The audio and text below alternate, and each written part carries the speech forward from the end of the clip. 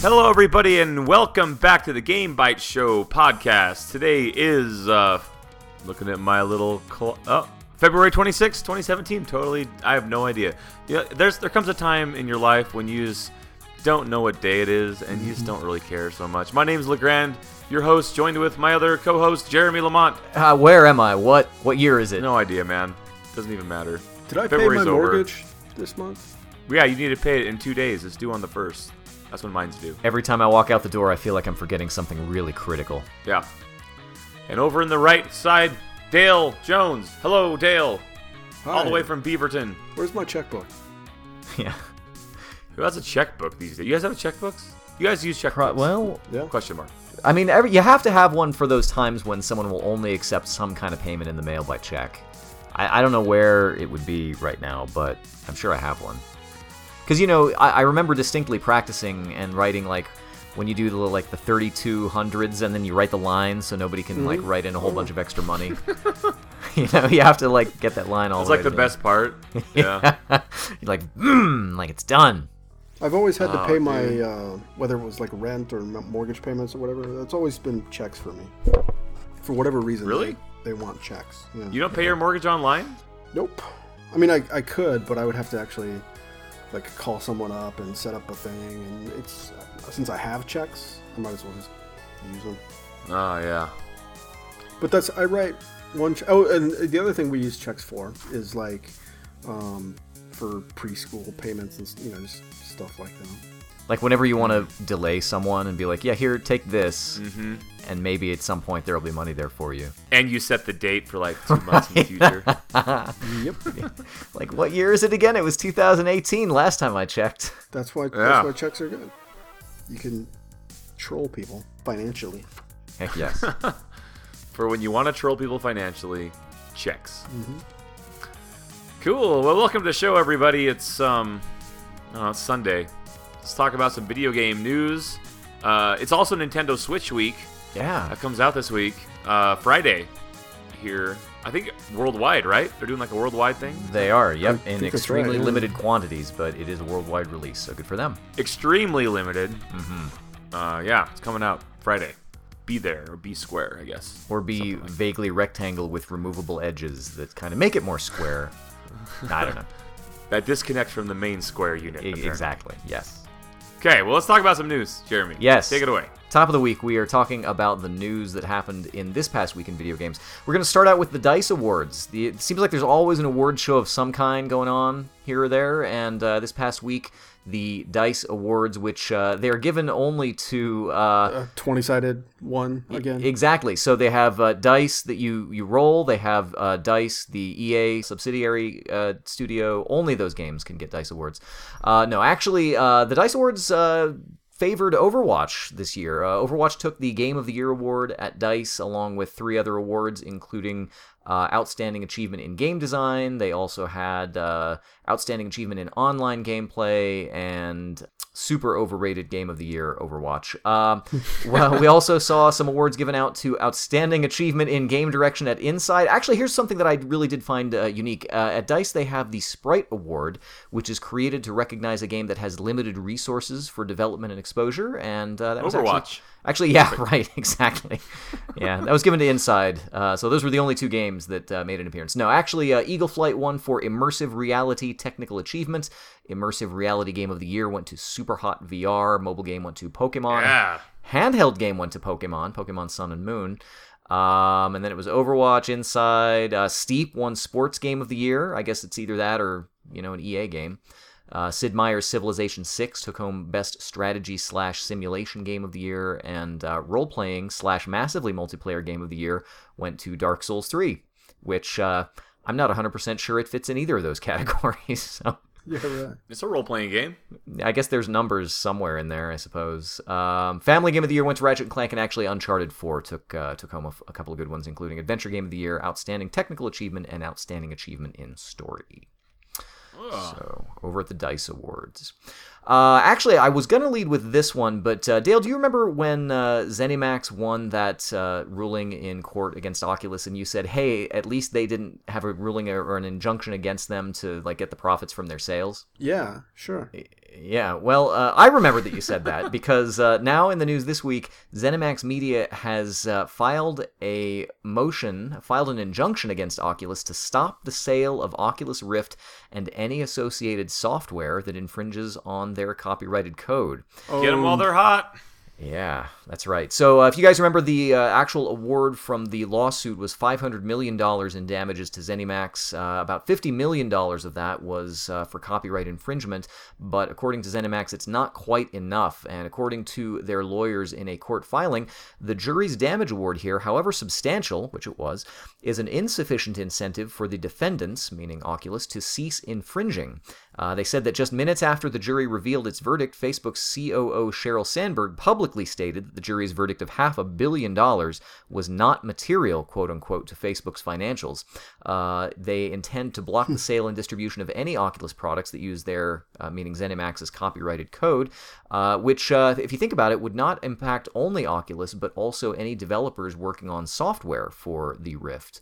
Although, if the court rejects the idea of halting sales, ZeniMax has said that the court should grant the company an ongoing royalty, which, according to testimony from the trial, an ongoing royalty of 20% for at least 10 years on revenues derived from products incorporating ZeniMax's intellectual property would be appropriate. So we're going to have to wait and find out how this actually falls, but yeah, I guess the ruling against, which I find kind of interesting because I seem to remember from the ruling against Oculus that there really wasn't any fault found as far as stealing their material, I think. Am I remembering that incorrectly? I thought it was all about... It was like weird. It was like really weird, right? Yeah, it seems like it was mostly for like their... I remember there was Palmer Luckey's non-disclosure agreement that was violated, and then the thing with John Carmack and his computer erasing antics, but it seems like they had said that but there wasn't really... John Carmack ended up not having to pay any money or something, right? Something. All the other guys did. Yeah. So, I don't know. It'll be interesting to see whether any of that has any material impact on this injunction request, and I'm assuming that we'll probably get some kind of ruling back on it here in the near future, at which point I'm sure we will cover it on the show. Irrational Games, which you guys probably remember for the BioShock series first and foremost, or the other Shock games, I suppose, System Shock and Culture Shock, I don't know. So I'm sure there was something else that they did. They were closed down mostly in 2014 after BioShock Infinite was released, but this week they have rebranded themselves as Ghost Story Games, according to a new website that says they're working on something brand new. I don't like it. No? Why is that? No, I like the name Irrational better than the name Ghost Story. Ghost Story. And by the way, System Shock, I think, was Looking Glass. Looking Glass Studios, that's right, Warren Spector's. And Irrational would have done, like SWAT 4 and the Freedom Force games? That's right, the superhero turn-based action game, or strategy game, whatever it is. And then they were briefly renamed 2K Boston for a while. For several years, actually, because like right when BioShock came out, they were called... all the studios were named 2K City, right? This and that. And then like sometime before BioShock Infinite, they changed their name back to Irrational. Sure. That's true. So they have a history of changing their names. So this is par for the course. It'll be back to Irrational. This must be like the narrative Legos team, though, right? Because that's what Ken Levine has been up to, apparently. Yeah, so Ken Levine actually is one of the members. That currently they have a 12-member founding team, including Ken Levine. And Dale, they actually do have a response to your comment about the name. They say that we like it, so be quiet. Yeah, they're like, go to hell, Dale Jones. They say that ghost stories are immersive, exciting, and steeped in community. The name reminds us of our mission, which is simple: to create immersive, story-driven games for people who love games that ask something of them. While we believe that our new games will have strong appeal to fans fans of BioShock, our new focus allows us to craft experiences where the gameplay is as challenging as the stories. Spooky experiences. Hold on, let me get my flashlight and turn off the lights here. Yeah, I'm actually doing that right now. Yes, from the bottom up, yeah. So that is about all we have on that new studio. They haven't really said what they're working on yet, although they are actively hiring, and we probably can expect something to come from them in the near future. You have to change your name if you want them to hire me. Yeah, that's right. Yeah. That's right. They'll come knocking at your door with a different name. Humble Bundle. You guys may have noticed in the past couple of weeks there was a Humble Freedom Bundle that was done specifically for the ACLU. It closed this past week and was a major success, with more than 200,000 units of that package being sold for a final tally of about $6.43 million, which went to the American Civil Liberties Union, Doctors Without Borders, Médecins Sans Frontières, and the International Rescue Committee. Humble will also be matching $300,000 of customers' contributions, basing that on the, on the volume of sales that they did. So that'll add on to that as well. So it actually goes over 6.5 million. Pretty amazing, considering that this was the first bundle that I'm aware of where there was actually a minimum price tag of $30. So this wasn't one of the pay what you want bundles that they typically do. This is a huge bundle, though, so I can see why. It had like 50 games in it or something. There right? were tons you of guys buy it? Books and like graphic novels, I think, were in it too. I actually had that one new game that everyone wanted, The Witness. The Witness was on there. Stardew Valley was in there. Right? Yep. The Witness, Stardew Valley, Song of the Deep was in there. Other books and things were in there as well. But yeah, more than 50 games. And actually, to answer your question, LeGrand, I went to buy it on the last day, and it had already ended. So I sort of missed out on it. Yeah. Well, you had like, what, 3 weeks? I'd like being a procrastinator. Yeah, exactly. I already owned like most of those games, I think, that were on there. So yeah, the games that I cared to play I already had. So I sort of figured eventually, they would come around again. So I wasn't too bummed about it, especially considering that they did so well. Company founder Jeffrey Rosen of the Humble Group says that I'm blown away by the generosity of our developer partners and authors who donated their games and books, as well as the Humble Bundle community that paid the $6.43 million. And this bundle was launched more or less in direct opposition to some heavily criticized presidential executive actions, including... Weird. Yeah. Well, you guys probably know what those are all about, but so that's why nonprofits like ACLU and Doctors Without Borders were sort of brought into this, and I think that resonated with the public. They did very well. So.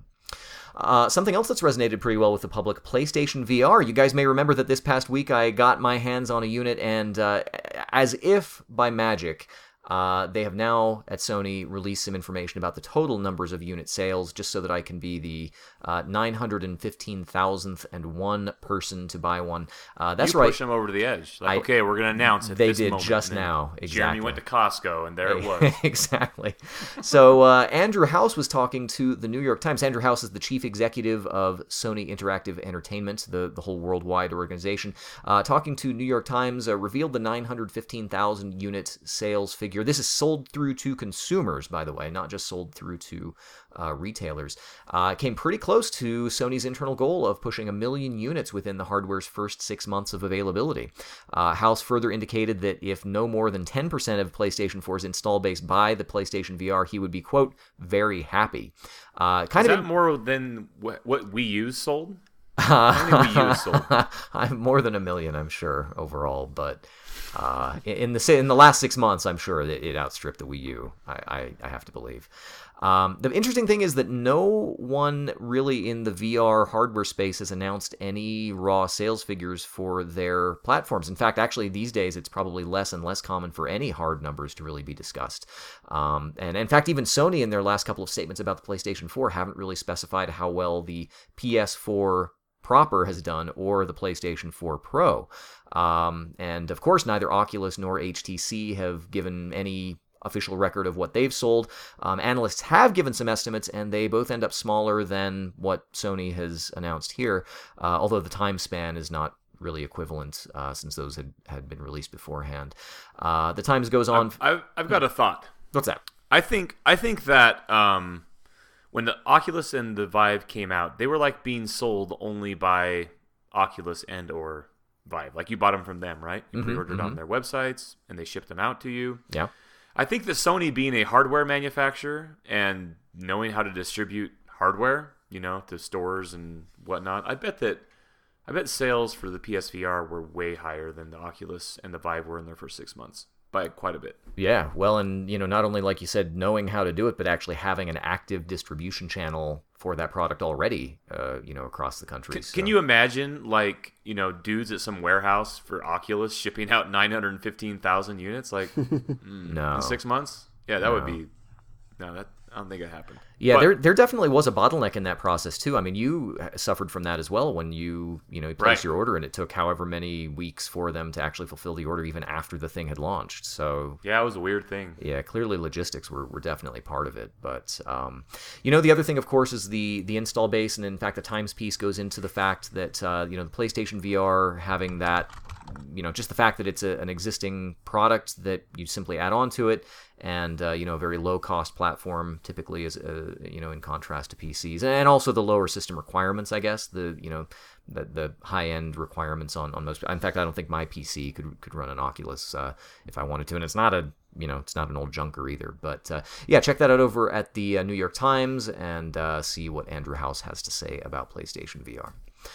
Other logistical and businessy kinds of things going on. Valve has revealed that it will be paying it will be charging a GST, goods and service tax, to not only Australian users, but to countries all over the European Union and oceanic regions. This is coming into effect as early as next month. None of these include the United States. I think we're mostly paying our taxes. In fact, actually, I can't remember. Are we paying taxes on Steam purchases? I feel like I don't think so. No. Awesome. Well, Dale's like, I live in Oregon. I don't pay tax at all. Tax, yeah. So starting in March, we've got upwards of anywhere between 8 and 24% tax, going from 8% in Switzerland up to the 24% in Iceland. Japan will pay 8%, New Zealand 15%. Serbia in April will be paying 20%. Australia will pay 10% in July. However, this will be included in the advertised price of the product, just like the VAT is currently treated in the European Union, meaning that the customer will pay the price displayed on the storefront, and the tax will be separated out afterwards on the ticket. Interestingly, thinking about why Valve is starting to make these changes, you guys might remember in the last couple of weeks, we've reported on the European Commission's investigation into those anti-competitive practices going on in the European Union, which included other companies like Bandai Namco, Capcom, ZeniMax was on that list as well. And it may just be putting Valve in the mind of compliance and making sure that they are really following the rules for all of those kinds of things across the board. So I guess just be aware if you're in any of those countries that I mentioned, and maybe a few more, in fact, you may be paying a little bit more for your games on Steam, unfortunately. Hey guys, Overwatch is still going on, and they are still working on releasing new heroes, and this week we got a new blog post highlighting a character called Effie Oladele, who is an 11-year-old robotics prodigy from Numbani, and in the universe she is the recipient of the, quote, Adawe Foundation's prestigious Genius Grant. The blog post is sort of an in-universe interview with Oladele and... or Oladele, I guess I should pronounce that correctly, an in-universe interview with Oladele, which discusses her achievements in robotics and artificial intelligence. You guys might remember that before they released the Sombra character, there was that whole alternate reality thing following her hacking through different things, and it was kind of a fun thing the community followed along with. Probably not related to the most recent hero that we've been discussing on the podcast, which is Doomfist. Remember, we were talking about Terry Crews and all the speculation going on around that.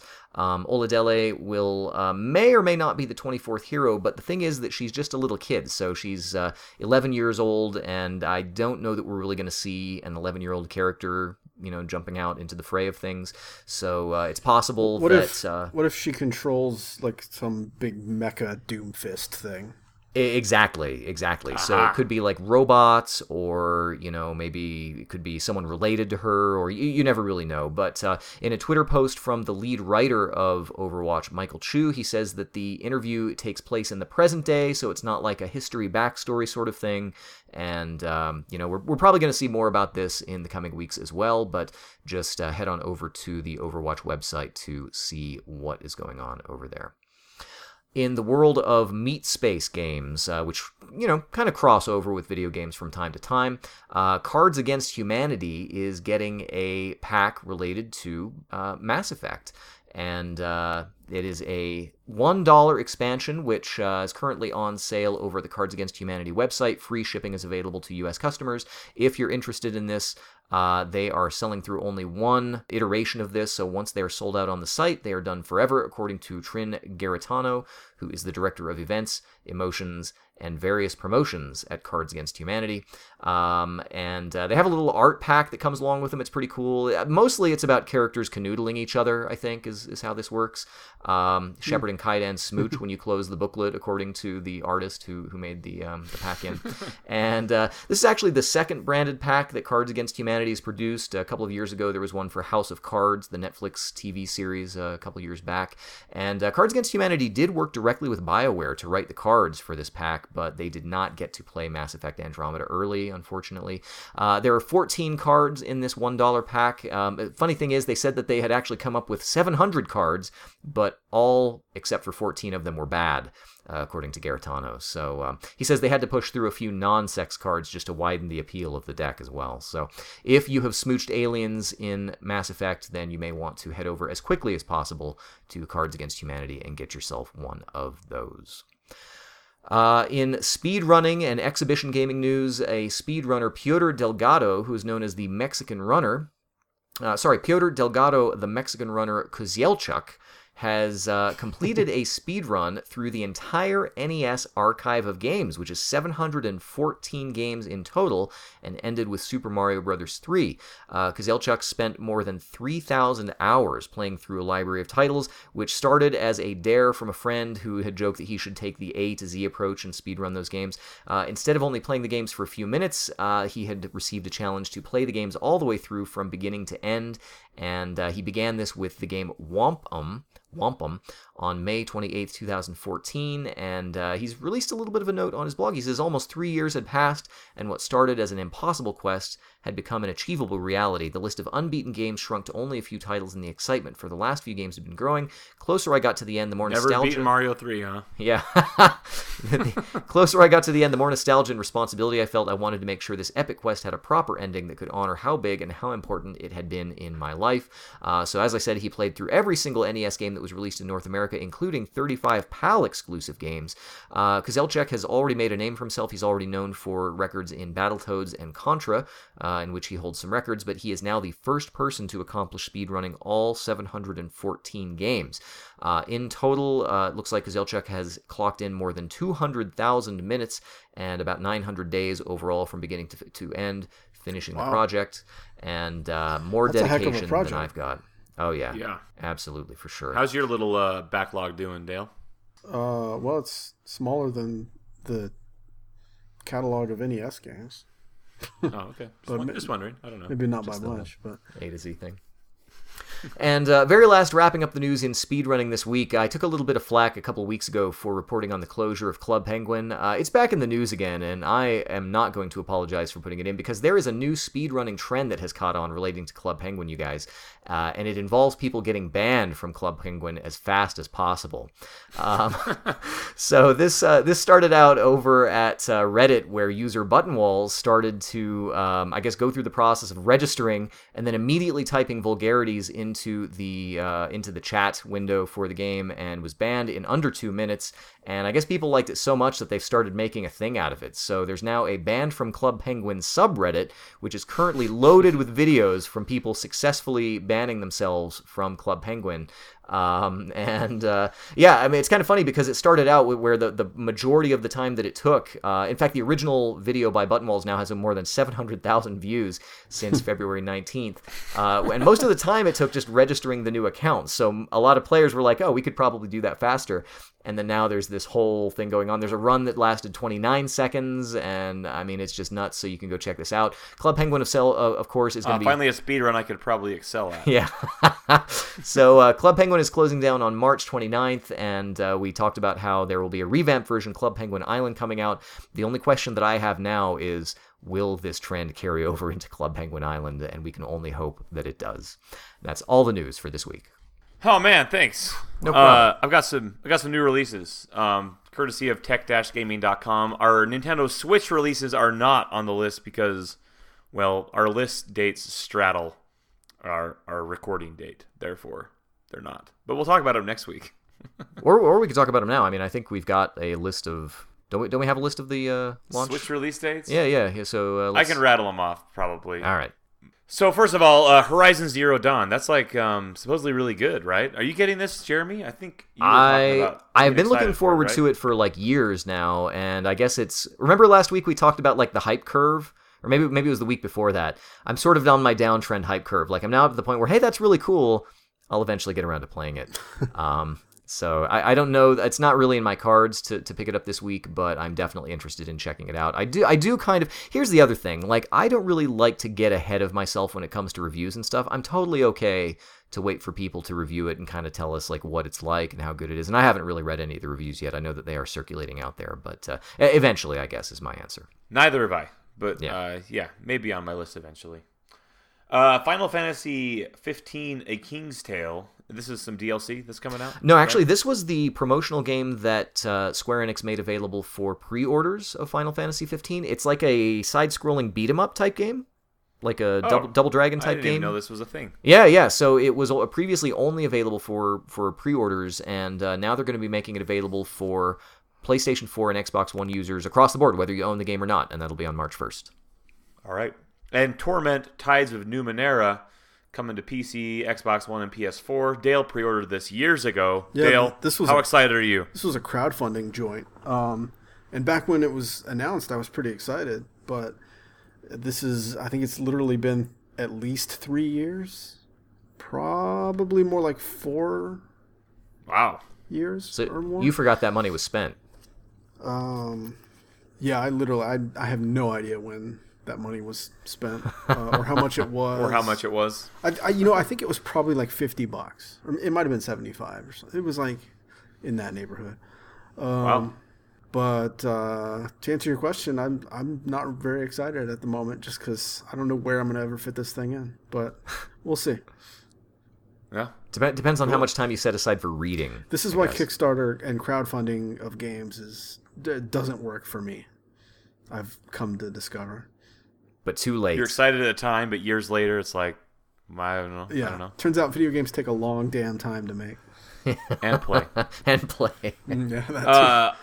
Also, Harvest Moon 64 to the eShop, so if you care about that. On the Wii U. I put that in there because it's literally coming to the Wii U just in time for that days system. Before the Switch is released. Exactly. Like, great timing. Awesome. Well, the Switch isn't releasing with Virtual Console to start, I believe, right? No, that's correct. That's absolutely true. So maybe the Wii U will still be relevant for a little while. Maybe.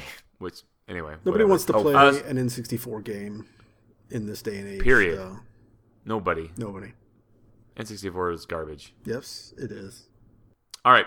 I'm going to rattle off the Switch games in alphabetical order. I'm not going to talk about them, but here they are. 1, 2, 3 Switch, Fast RMX, Just Dance 2017, Human Resource Machine, I Am Setsuna. Did you play that, Jeremy? I did, and actually I'm kind of surprised. That's actually coming out at launch with the Wii, with the Switch? That's what GameSpot says. All right, we'll take them at their word.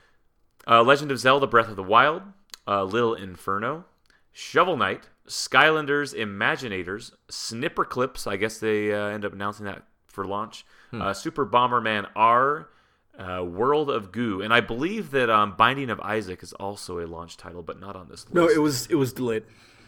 Oh, it was? Yep. Oh, man. Yeah, just the other day, there was news that it was... Damn! I don't know how big a delay. It might only be a week or two, but it's not launch. Launch window. I mean, that's not the worst launch lineup I've ever heard, I guess. Well, a lot of it is like ports from others. I mean, World of Goo's, 6 years old at this point? Oh, I'm sure it's older than that. It's got to be like a 15-year-old game. It feels like it anyway. Yeah, you basically have like a couple games here that are new games, right? World of Goo was one of Legend the first. Zelda, When I first got Clips, Bomberman R. World of Goo was one of the first games I played when I first got a gaming PC, and that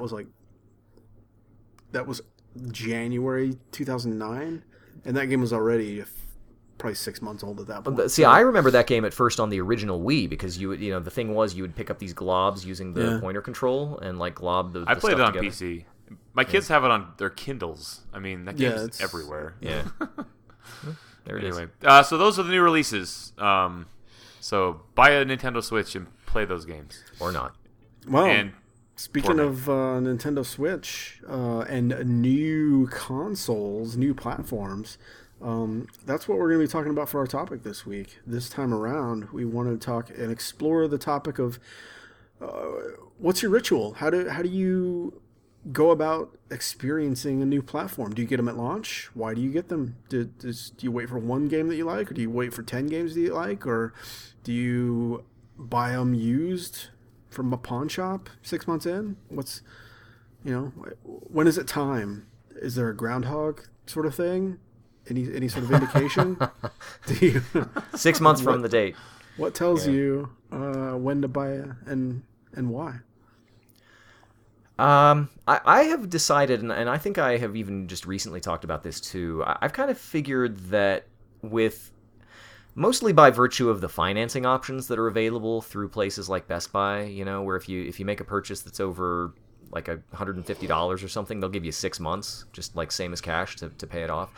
I kind of generally have been getting them pretty close to launch, because I feel like on any given platform, personally, I will almost assuredly at some point get my value out of owning that system. Hardware also traditionally does not reduce in price very quickly. The only exception to that I can think of is the 3DS, which had the whole ambassador program. Yeah, and on that one, I'm waiting to cash in on that in about 6 months. Exactly. So here's the thing, actually, even on the ambassador program, so I did not get the 3DS at launch, but I bought it on the last possible day to get in on the ambassador program, and so I actually got the benefit of going into a Walmart and they had already started honoring the new price, so I actually got it at the lower price. Oh, man. And then still got the ambassador program. I don't think we're going to see. I mean, classic Jeremy fashion. Right? It was, yep, game and min-maxing the whole thing. So I probably will get a Switch eventually, just because I'm sure, that I will have fun with it and eventually get it. And, like I said, when you get to spread the cost... All your Nintendo Club friends are going to have it. Exactly. In fact, they are. So come on down to the, Utah 3DS, which are probably going to have to change the name of that group, and see some Nintendo Switches in action. We're going to have some sweet chain net hoops that we're going to be dunking all day. So that's kind of my thing. Is I usually do get it pretty close to launch these days. I think I've gotten most stuff on launch since the original DS. I got that on launch. I did not get an Xbox 360 for a few years, and then everything else I've pretty well gotten within the launch window, I guess I would say, just because it's easy to do, and I'm eventually gonna... I hate the idea of watching for months as games on a platform pass me by and then become difficult to get, and so I generally just go with it. I'm thinking, I'm just having a think here, and I don't recall ever getting a console at launch. I mean, from the NES to the SNES to the PlayStation to the PlayStation 2, to the 360, the PlayStation 3, the Wii, and then all the portable stuff in between. There's nothing that I got at launch. The closest thing to launch for the system that I got closest to launch, probably the Virtual Boy. Virtual Boy, wow. yeah, because, and I don't recall exactly how close to launch it was, but it was still in stores when I bought it, so it must have been pretty close to launch. Heartbreakingly close that you never did it again. Is how that went. So what's usually your catalyst then? Is it like a price drop? Is it like a particular individual title that you go for? Do you have a method? Is it just however the mood strikes you? It's a tough question, just because it's been. I don't know if it's been like a conscious decision. It's just that's kind of how it's always worked out. So like I can tell you for a given system like what sold me on it, and I won't go all the way back in time or anything, but let's just start with the PlayStation. It was basically it had already been out for probably 2 years when I heard that Final Fantasy VII would be coming to it. I like immediately bought it and then waited 6 months for the game to come out. And then, so for the PS2, I was definitely hyped for that thing to be released, but I was, like second year of college. I didn't have any money. So it was, I think I ended up buying one from a friend, maybe a year or 18 months in or something like that. And then with the 360, it had already been out for, I don't know, maybe a year or so. And I bought that to play Oblivion. And then it was, for the PS3, it was, I think it was MGS4 that finally made me buy one. I got a Wii at some point also, just because it was the craze. But that had been out for, I mean, that thing was really hard to find for a long time, right? And then by the time I got one, it was not at all hard to find. So, right. So I don't remember when exactly it was, but yeah, convenience makes a big difference to me too. Like I kind of considered maybe the NES Classic, but then just seeing how difficult it is, I'm just like, no, I'm not interested. Yeah. If that had been like walk in and find them on the shelves, I would have gotten that. I would have bought one too. Day one. They missed out. Those guys are idiots. Yeah, now it's like I don't really even care. I don't even care anymore. Yeah. I was totally all about it for a long time, and now whatever. Same here. Right, yeah. Yeah, I've generally been a PC gamer for the most part, but I think most recently I had a PS4 at launch, on launch day. I pre-ordered one. I don't know the reason why. I think I just wanted to get on the next generation because Destiny. I never had. You wanted to play Destiny Rise of Destiny. There were no launch. What were the launch games for PS4? Do you guys remember? I remember Knack. Yeah, I didn't have that. Yeah, I don't know what games I Drive bought. Club, I don't know what I even played. Wasn't Drive Club a very early one? Oh, I bought Assassin's Creed Black Flag. That's what I played on the PS4. Black Flag. Assassin's Creed. Yeah, yeah, that's a good game. So I think, yeah, that I bought a PSP on launch date with Wipeout, whatever. And then the Wii, actually, my wife waited in line at Walmart and got me a Wii on launch day. So I did have a Wii, but I didn't get my games until Christmas, so I couldn't really do anything with it till Christmas. But yeah, for whatever reason now, it's like, you get older, you have more disposable income, and it's like, oh, I feel like new video game systems coming out. I'm just gonna get one. Yeah, I was gonna say I should just drop by how Best I am right Buy now with the Switch or whatever. I should just drop by my local retailer and pick up a Switch. I mean, I assume they'll have enough there, right?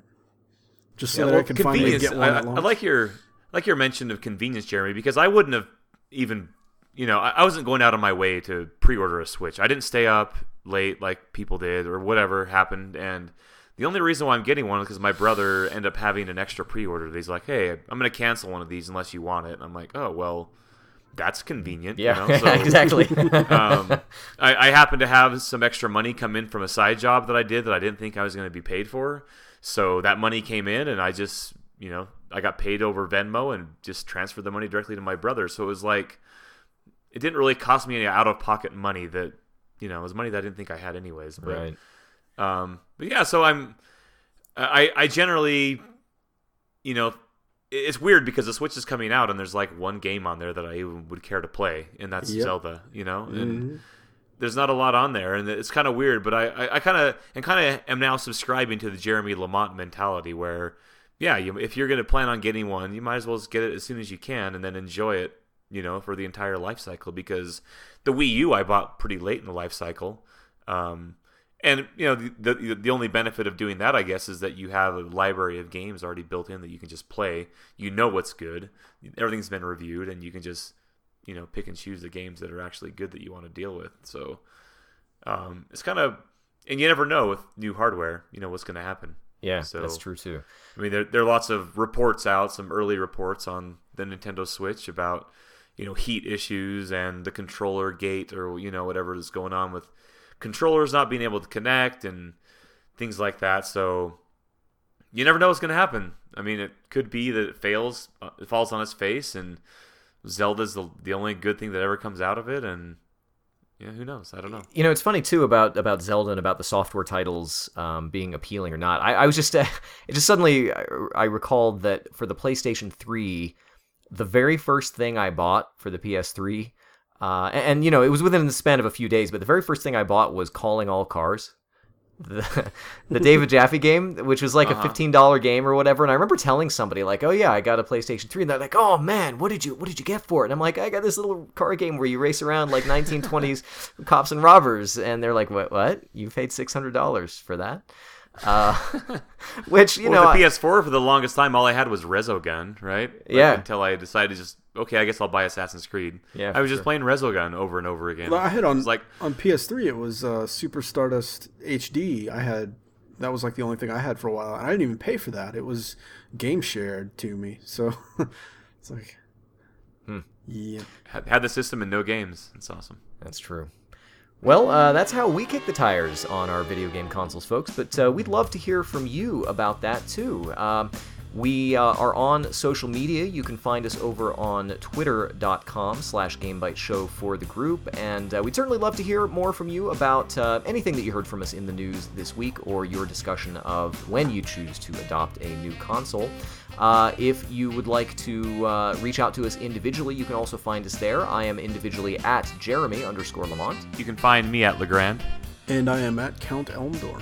We also have a Twitch.tv streaming channel, twitch.tv/GameByteShow, where you can find our fourth man, Jared Red Eye Dunn, who streams there weekly at least over at twitch.tv/GameByteShow. You can also find the archives of our stuff over at youtube.com/GameByteShow. Check that out. Also visit our website, GameByteShow.com, where you can find an archive of all of our past work, as well as some video sidebars showing some of the stuff that we've done over on our video streams. And you can subscribe there via iTunes and via RSS. And it's very linkable, so feel free to link people to GameByteShow.com and have them subscribe and tune in and join us. It's not quite the launch window for the Game Byte Show, but we certainly plan on having a lot more great episodes to make it worth your while. We will be back in just a few days' time at the midweek to discuss the video games that we have been playing. Until then, this has been your Game Byte Show podcast. Thank you so much, and we will see you next time. See ya. See ya laters.